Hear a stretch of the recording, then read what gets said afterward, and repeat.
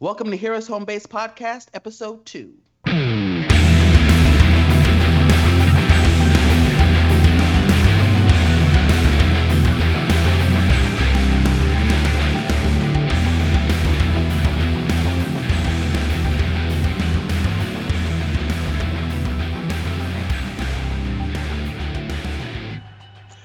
Hey, what's going on, guys? This is Rob. Good morning, true believers. This is Mark. And this is Rich. So, how are you guys doing this morning? I got my coffee next to me. I believe I'm on my second mug. Got my extra large Batman mug next to me.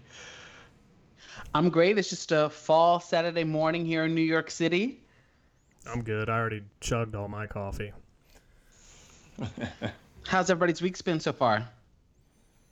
Not too bad. Been a little busy at work, but, you know, that's on the regular. It's just nice to get together with you guys and do the show. Yeah, well, I'm not doing too bad either. Work is work. Anticipating some changes, but looking forward to chatting with you guys this morning and talking about comic books. Well, it's definitely fall here in the city. There's definitely a crisp in the air. It's definitely cooler now. And it is definitely, we're about 19 days away from New York City Comic Con. I mean, people are talking about it. I heard a little bit of buzz about it on the train. And I'm starting to see things in the newspaper and online and little clips here and there. So it's definitely around that time. It's my favorite time of the year. And for me, my work week was pretty good. Work is great. It's so funny because there's a guy at my job who I talk comics with. We have a system at work, kind of like an instant messenger. He and I are in two different locations. We used to be in the same building, but we're in two different locations, and we have an instant messenger, and we just talk comics in the morning, and it totally makes the day go by a lot faster, and it's just great to talk comics with another guy. And he actually informed me, and I checked it out this week, the Birds of Prey trailer actually dropped this week. Yeah, I saw it. I checked it out. Yeah, was it the trailer or like the teaser trailer? The teaser trailer. Okay. Because it was only about 30 seconds long. It was really quick, but I could definitely see where it's going to be good. Here's my thing. I really didn't see a glimpse of any of the main Birds of Prey. It was just Harley Quinn. I saw clips of them because I know who's playing the characters, but I think it's just a teaser trailer because it doesn't come out until February of 2020. But I think it was just a little teaser trailer, but I did notice just a few of the people who are going to be playing the Birds of Prey characters. And I think,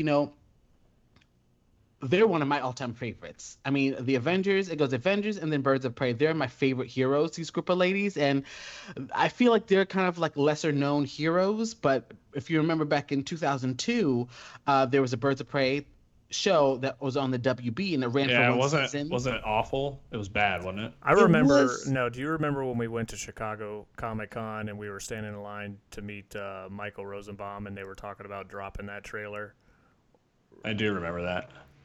I don't remember that, but I think I remember where we were and what we were doing, but I don't remember him saying that. But I remember that show vividly. I believe it came on like Tuesday nights on the WB, and I would remember to be right. I would stop. I was in college. I was in my dorm. I would stop everything I was doing to make sure I was watching Birds of Prey. And at the time, it didn't last very long, did it? It was only on for one season. And had they done it kind of like not spend it the way they did, I think would have run on for much longer. They're such strong, great characters. I really love them a lot. And do you feel that this movie is going to do Birds of Prey justice? Because Harley Quinn's not in the Birds of Prey. No, I don't know. Based off what I see, I can't really tell so far. But I'm going to keep my fingers crossed, and I'm just going to. I feel positive about it only because I love these characters so much. Hey, I'm going to give them credit though. Sorry to interrupt, Mark. I think what they're doing, I noticed kind of a little jab at it. At least that was the sense that I got watching the teaser trailer with all the balloons and everything. And she's like, I'm sick of clowns. So I'm like, all right, Joker, obviously. But I'm wondering if the timing of this teaser trailer is obviously right when It Volume 2 came out. So I wonder if it was kind of a jab just at Stephen King a little bit. I don't know. We're just starting this podcast. I wonder if we could maybe do a deep dive here and discuss some of our all-time favorite characters, whether they be mainstream or more nuanced. What do you think, Rich? I like that idea. Mark, why don't you explain to us why you really, really love Birds of Prey. The Birds of Prey is definitely that team is definitely they're my favorite group of heroes, one of my favorites, right behind the Avengers. But these three ladies, they are my favorite, especially the originals. And rank them, Mark. Who are your how would you rank them in terms of your favorite? probably it was Black Canary, Oracle, and Huntress.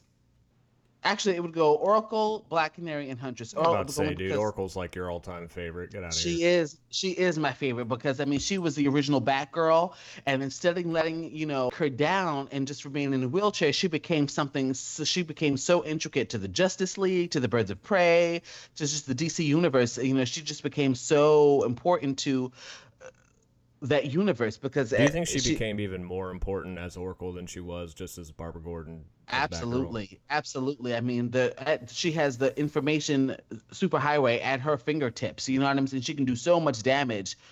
It's almost like she became the Bat computer. Because even just keeping it in Gotham, Batman started relying on her a lot more too. Absolutely. I mean, because you, as a human, as a person who's able to walk, I mean, you can only be in one place at so many times. But on the internet, you can be in 3 different locations all over the world at the same time. So she became very intricate and very important to that universe. So, I mean, she was probably one of my all-time favorites. And right behind her is Black Canary and then the Huntress. Just as those women. And plus the artwork and the story by Chuck Dixon that did it back in 1996 and Gary Frank and John Dell. Those guys really, that was the first Birds of Prey one-shot. And that's one of my all-time favorite books. And so I was so happy. Do you think that Oracle was pre-internet like in real life? Yeah, absolutely. The original internet. Yeah, she was. DC Comics. But and Barbara Gordon, she was always a very an information buff because she worked at the library. She used the library's resources at times to take down crime and to find out certain information. It keeps her in touch with kind of her original story, since obviously libraries are still around, but clearly not the primary way to get information. That's kind of funny. Probably should be the primary way to get information. It should be, but unfortunately we're all, into technology and everything. But go ahead. Maybe this was another standalone book. Wasn't Lois Lane affiliated with him for a little while? She might have been because I kind of fell out of Birds and Prey for that while when I wasn't collecting, but she might have been just a little, but I don't think she was one of the main staples. Or was that the Respect miniseries or something? That was the Respect miniseries. She had her own book for that particular miniseries. I remember you coming up to my locker in 8th grade at Woodward Park telling me that. I remember that. Because I remember my locker was right outside Miss Bleeze's class. And you came up to me and told me, Lois Lane's got her own book in Respect this week. And so she had her own standalone book. But, I mean, she may have been mentioned in Birds of Prey. She may have worked with him on a case or two, but I don't think she was really, it may have been a guest spot. Gotcha. That makes sense. Yeah, so that totally brought up my book for the week is the 1996 Birds of Prey Chuck Dixon one-shot. This is one of my all-time favorite books that I still read to this day.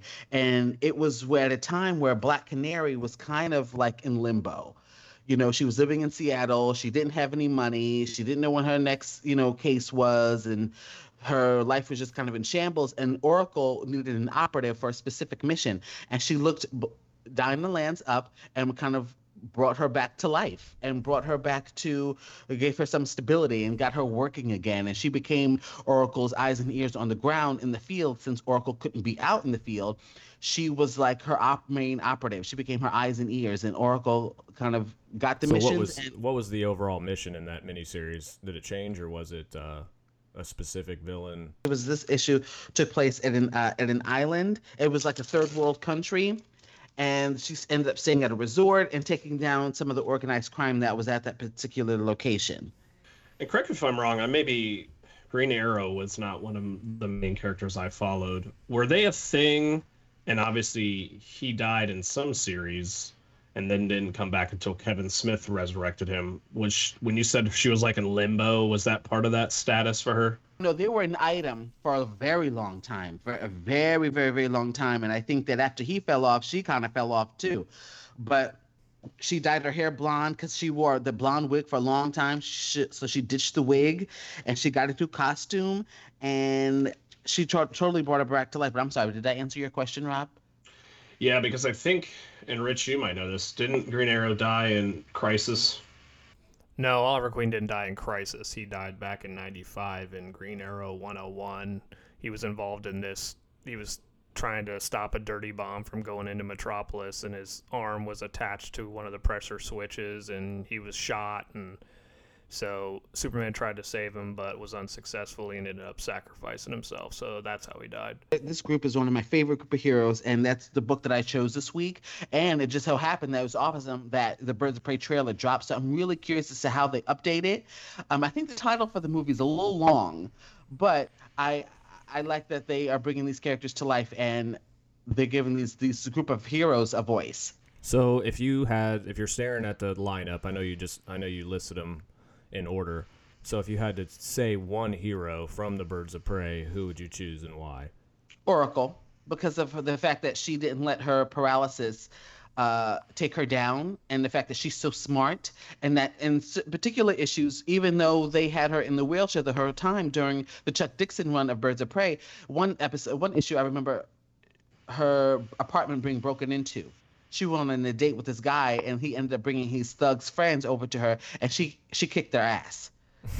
There were three major guys, and she ended up learning a form of martial arts where she uses these there's like these staves that she keeps in a wheelchair, and she was able to defend herself and really hurt these guys and got these guys. She really whooped their ass just by sitting in a wheelchair. So it was really, really cool to see. So she's probably one of my favorite. The fact that she can do so much just from the internet, and she's still so important to so many people. That's probably one of the reasons why she's my favorite. Yeah, I think she's one heck of a dynamic character. Just, something unfortunate happens to her. She's like a staple of the universe, but then they're able to expand her capabilities and what she can offer after that tragedy. I think she's a pretty cool character. I agree with you, Mark. Yeah, I mean, I think that, if you are in a wheelchair and you collect comic books, I think she'd be a huge inspiration. Well, I know in like the New 52 and now in the current run of Batgirl, she had some kind of spinal surgery to where she's back under the cowl as Batgirl now. And to be honest with you, I think although she got used to not using her legs, I think that she prefers to be on the ground and doing the work herself. So what about you, Rich? What's going on in your world? Well, obviously, everybody who knows me, that my favorite hero is definitely Superman. And I was really trying to come up with an original comic. Because there's so many good ones. I could have chose Kingdom Come. I could have chose Crisis on Infinite Earths from the 80s, or even Superman for All Seasons. But instead of going a more classic route for this particular conversation and subject, I chose a more modern book. It was Superman number 28 from August 2016 from the Rebirth line, and it was written by Peter Tomasi, and it's basically Lois and Clark are married, and from the previous continuity of New 52, they now have a son, John. So issue 28 is entitled Independence Day. And in the very beginning, Superman's carrying a giant RV on his back, and Lois and John are in the front and passenger seat of it, and they're going to take a family day trip to Washington, D.C. And when they get there, they start at the Capitol building, and on the front steps of the Capitol building, there's protesters on opposite sides.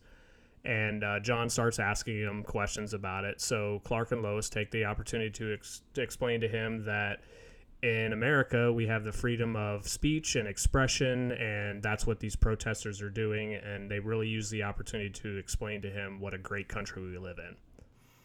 And then it moves on down Washington, D.C., and they go to the World War II Memorial. They read a bunch of plaques to John, and then it goes into the Korean War, and John's like, I don't even know anything about it. And Lois and Clark are basically, just explaining to him that Congress never officially declared war. It was like a police action. It was like the forgotten war. Then they move on to the Vietnam War. And it's cool because in real life, like, I've seen all these things, and it was just really cool to see the mother and the father explain to their younger son what it is, what it's all about. And I like how Tomasi, he basically wrote in that Lois's father's brother was killed in Vietnam, and they find his name on the wall. So it's almost like if you ever want to go to Washington, D.C. and see the Vietnam Wall, like, really dig in and try to find some names and pay homage to them. Then they flew to Gettysburg, and they're walking the fields of Gettysburg and explaining the Gettysburg Address and like the little round top and all that other stuff. And then they meet a family. This was like my favorite part. They meet a family in the woods, and they're having a birthday party for this. It's like I don't know, like a grandfather and aunts and uncles and this other little boy, and they're having a birthday party for a guy named Thomas Dowd. And he's basically this guy who enlisted. He goes and he leaves his wife and his infant and goes and fights on the front line.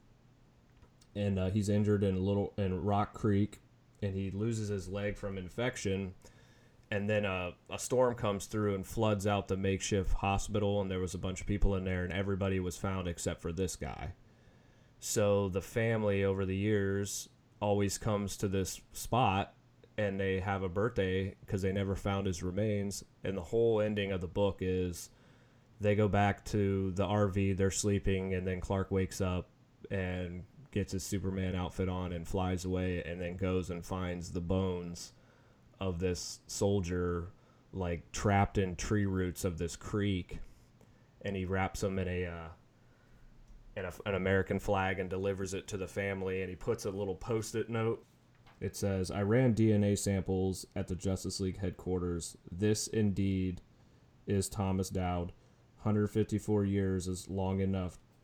Take him home." That's cool. So I don't know. I think Superman, the way he's currently written, he's always been written as like the ultimate, always has super moral compass, somebody to look up to.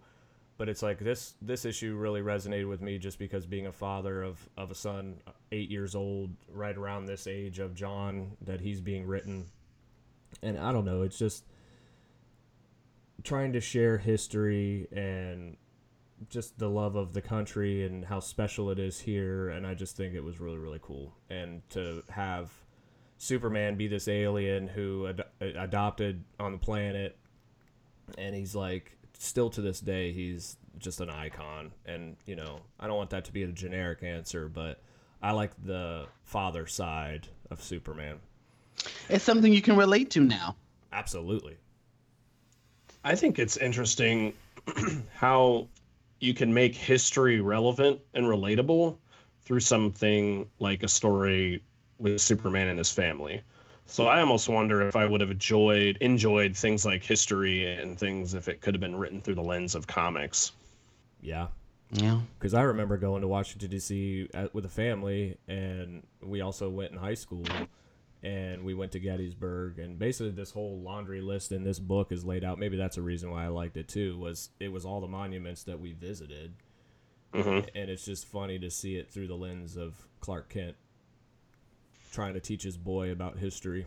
Yeah, and I know obviously there's probably going to be some entertainment spins on it, right? Like Superman finding the bones, but I think it just helps you connect with real history and, what it means to be an American in this case. I just think comics have a unique ability to do some of that stuff. That's a cool story. Yeah. So much like you, Rich, everybody that knows me knows that Batman is my all-time favorite. And for countless reasons. I mean, it was probably one of the first heroes I started following. But as I've kind of grown up and gone to school and had a career change, kind of mental health and psychology is now kind of a big part of my world. So one of the things that I've always loved about Batman is kind of that dual sides of his nature, right? So I can be this public icon and rich, influential person in Bruce Wayne who suffered a huge tragedy at a young age. And then how is he using that through the character of Batman? I just always found it really fascinating.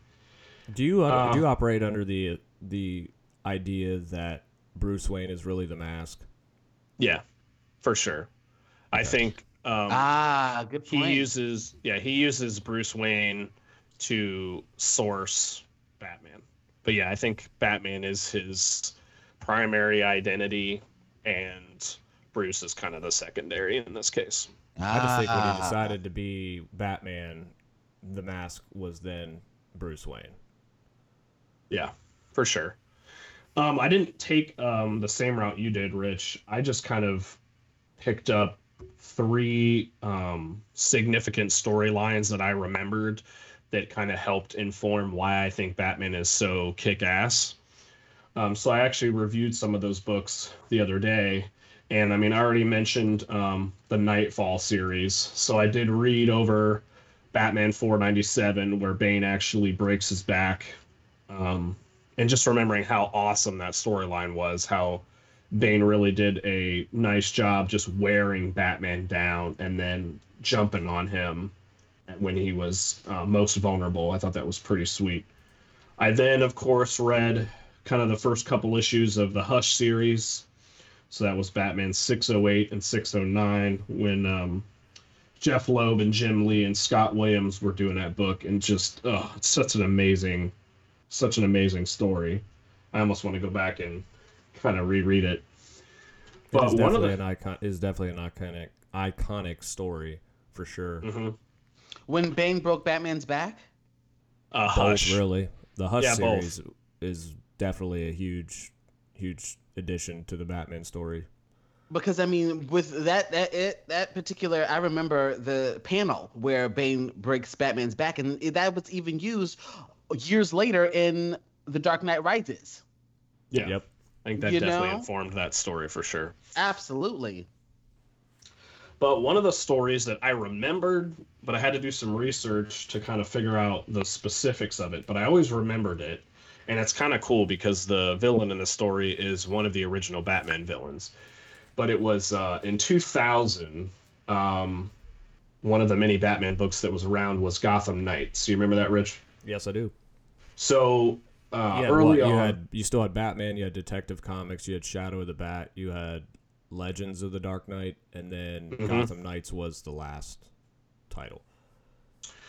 Yeah, and kind of early in the run, so it actually started in issue 8, and it went through issue 11.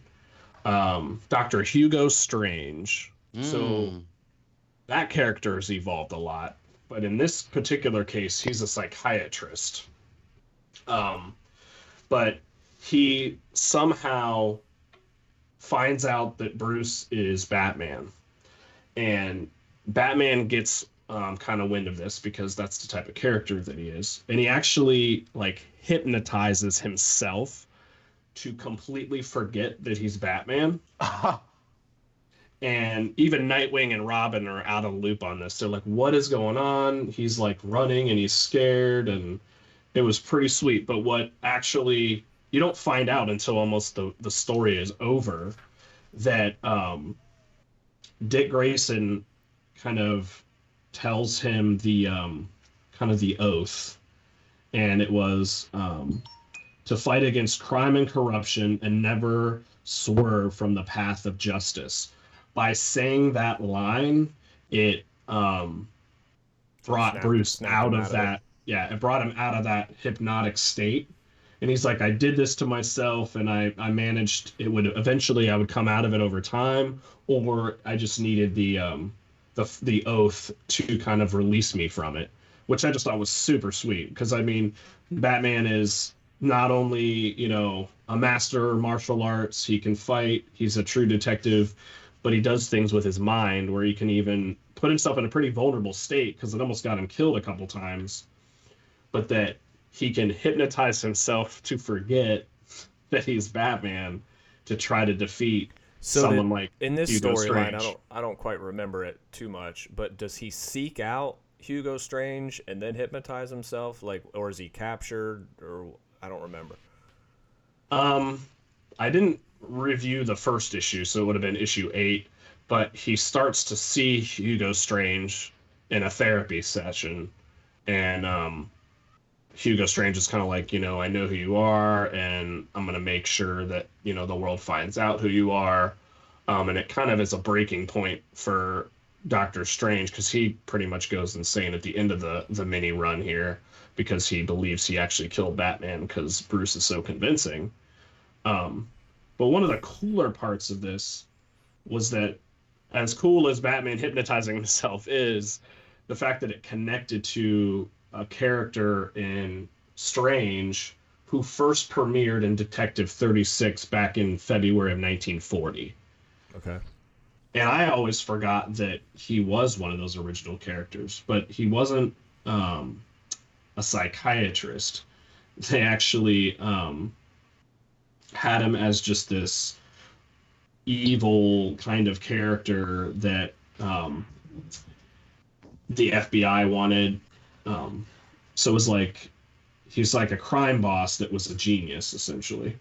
So I thought it was really so like Bruce is like Professor Hugo Strange, the most dangerous man in the world, scientist, philosopher, and a criminal genius. Little is known of him, yet the man is undoubtedly the greatest organizer of crime in the world. Like, I just like how he's an original character, but also his origins kind of evolve, much like most comic characters. But that was kind of a very specific example of just one of the many reasons, because obviously I could cite several books and reasons I like Batman, but I just like how versatile he is. So obviously the dual identity, but that he is able to do things and in some ways manipulate folks to get crime under control in Gotham City. So I just always love the mind game almost that Batman represents. I like it. I'm going to definitely have to reread that one.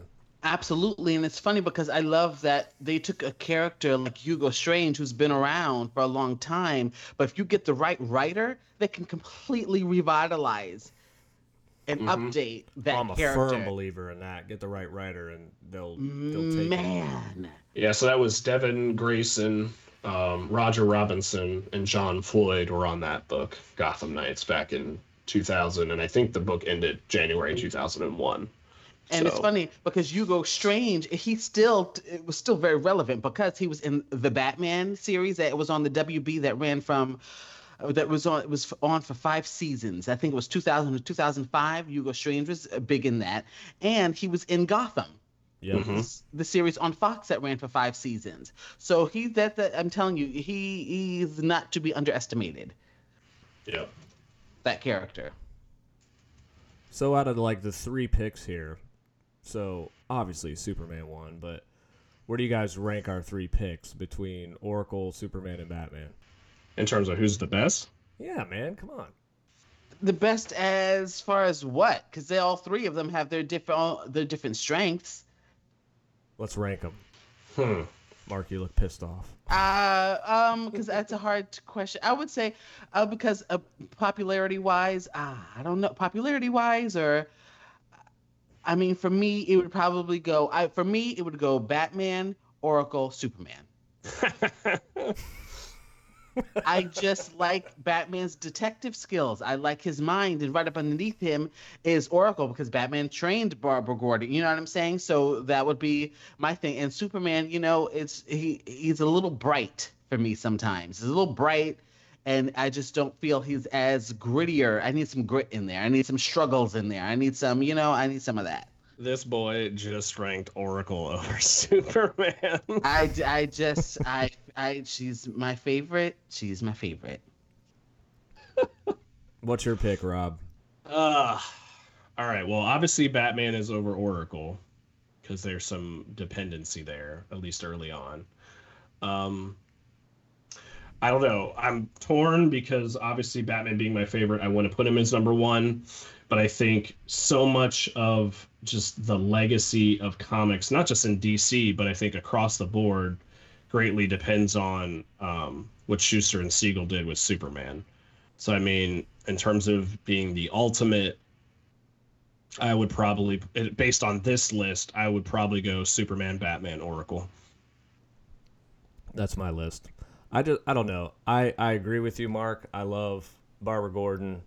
And who doesn't like Batman? Sometimes I think Batman's way more popular than Superman at times.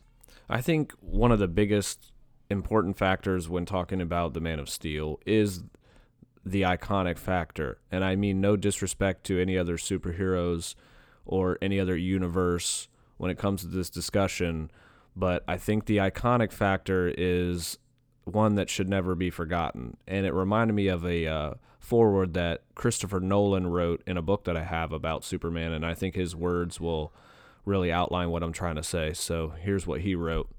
Superman, a name, the very name of heroism itself, much imitated, never bettered, for the exact reason of the concept's absolutism, the most powerful heroic figure ever created, a modern myth, a modern Greek god, but one with no equals, no peers. A universe of superheroes grew up around him, but Superman lets these others believe themselves to be in his league only because he knows that no one quite forgets that he was created as a singular heroic figure, the absolute peak of perfection by which any other hero must be compared, and found wanting. Only Batman was allowed to gain a singular foothold in the popular imaginations because Batman was not a competing god, merely the best hero that mankind could throw in the Man of Steel's wake. Surely then Superman is the most obvious of all heroic figures. And I think Barbara is third for me just because she is smart and Batman trained her, and it just evolved into she's a pivotal point of DC Universe, but I just don't see her above Batman or Superman. Is that good enough for you, Mark, or no? Yes, it is. And I understand what you guys are saying completely, so it's fine. I'm not offended. So, Rich, since we kind of talked a little bit about the evolution of characters, I just find it fascinating that Batman was actually a lot more violent when he was first written. Like, I'm looking through the Batman archives, and you know how, like, you open up the book and then there's kind of like a title page with a picture and then the panels start there? Yep. Like, in Detective 35, so January of 1940, the cover sheet shows Batman with a smoking gun in hand. Yep. So, you know, there's a lot of different ways these characters have evolved. But one of the things that fascinates me about the conflicts you were talking about with Batman and Superman is Injustice, where Superman crosses the line and almost becomes more of a Batman character. And then Batman almost becomes the Resistance. Right. He almost becomes the Superman-like character that has more virtue and more ethics and more integrity than Superman at that point, which I think it's just amazing how you can kind of just what you can do with these characters. I like it when writers play with the status quo or whatever of a character, which is another reason why I like The Dark Knight Returns by Frank Miller, because Superman's basically like the puppet of the government and Batman's not having it. Mm-hmm. So I don't know. I think he's still like at the top that you can play with his virtues and different storylines and stuff like that and expose him for, well, what if he was like Injustice where the Joker tricks him and he kills Lois and just goes insane. I just think that, you know, if we're sticking to the actual background of Superman, I just think it's hard to top him in character. But of course, I'm sure we're going to talk a lot more about Batman, Superman, and some of these other characters that Mark loves. Because I know you're more of a Marvel guy, Mark. I'm more of a Marvel guy. And with DC, you know, I think it's the women because I think a lot of I'm more team oriented, but, you know, the Birds of Prey and Justice League, those two are my main kind of, and Catwoman, who's also sometimes in Birds of Prey. Those are, I think it's the female characters that draw me to the DC universe, and also the teams. Like I'm a very team, all those personalities. The Justice League is a huge one for me. I remember Justice League Year One, that 12 issue miniseries, I believe it was. That was a huge issue that I collected. That was a huge drawing power for me over to DC. But yeah, I'm mostly Marvel. But we'll get into all that. Yep. So if you guys want to be a part of this conversation and tell us if we're wrong or if you agree or who you would have picked, where can they email us, Mark? Email us at heroeshomebase@gmail.com. All right. Look forward to hearing from everybody. So we're going to do a little blast from the past here. Sure. All right, so I was digging through my old Wizard magazines, and let's go back 20 years. So September 99, Gosh, that doesn't feel like that was 20 years ago. That's depressing. You know. I know, dude. And on the cover looks like Spider-Woman, and when they had, what was her name? Cassie Chan as Batgirl? Cassandra Cain. Cassandra Cain, yeah. The daughter of the assassin himself. So, like, the number one selling book in this time frame was Uncanny X-Men 371. And let's see, let's do a little background. This is from Fandom Marvel Database. Let's see, it came out June 2nd, 99, and was, let's see, what's the synopsis on it, Mark, Mr. Marvel expert?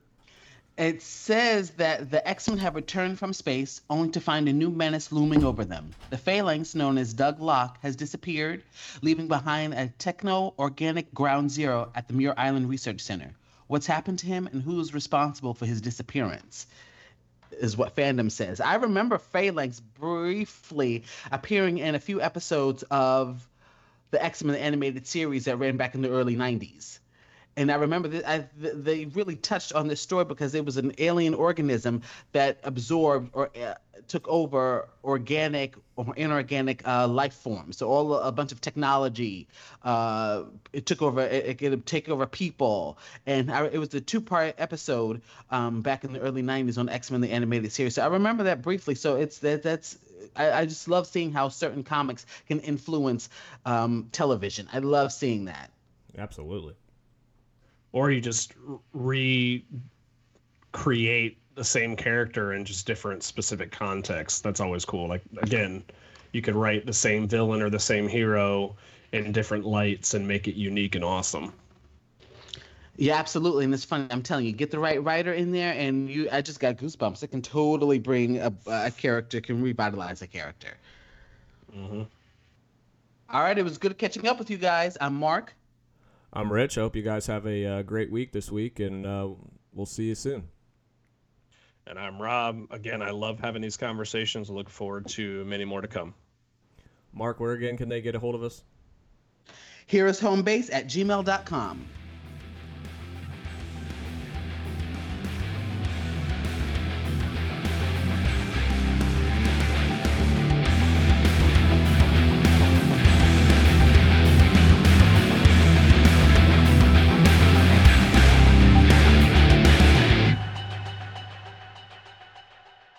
Thank you for listening to this RMR production.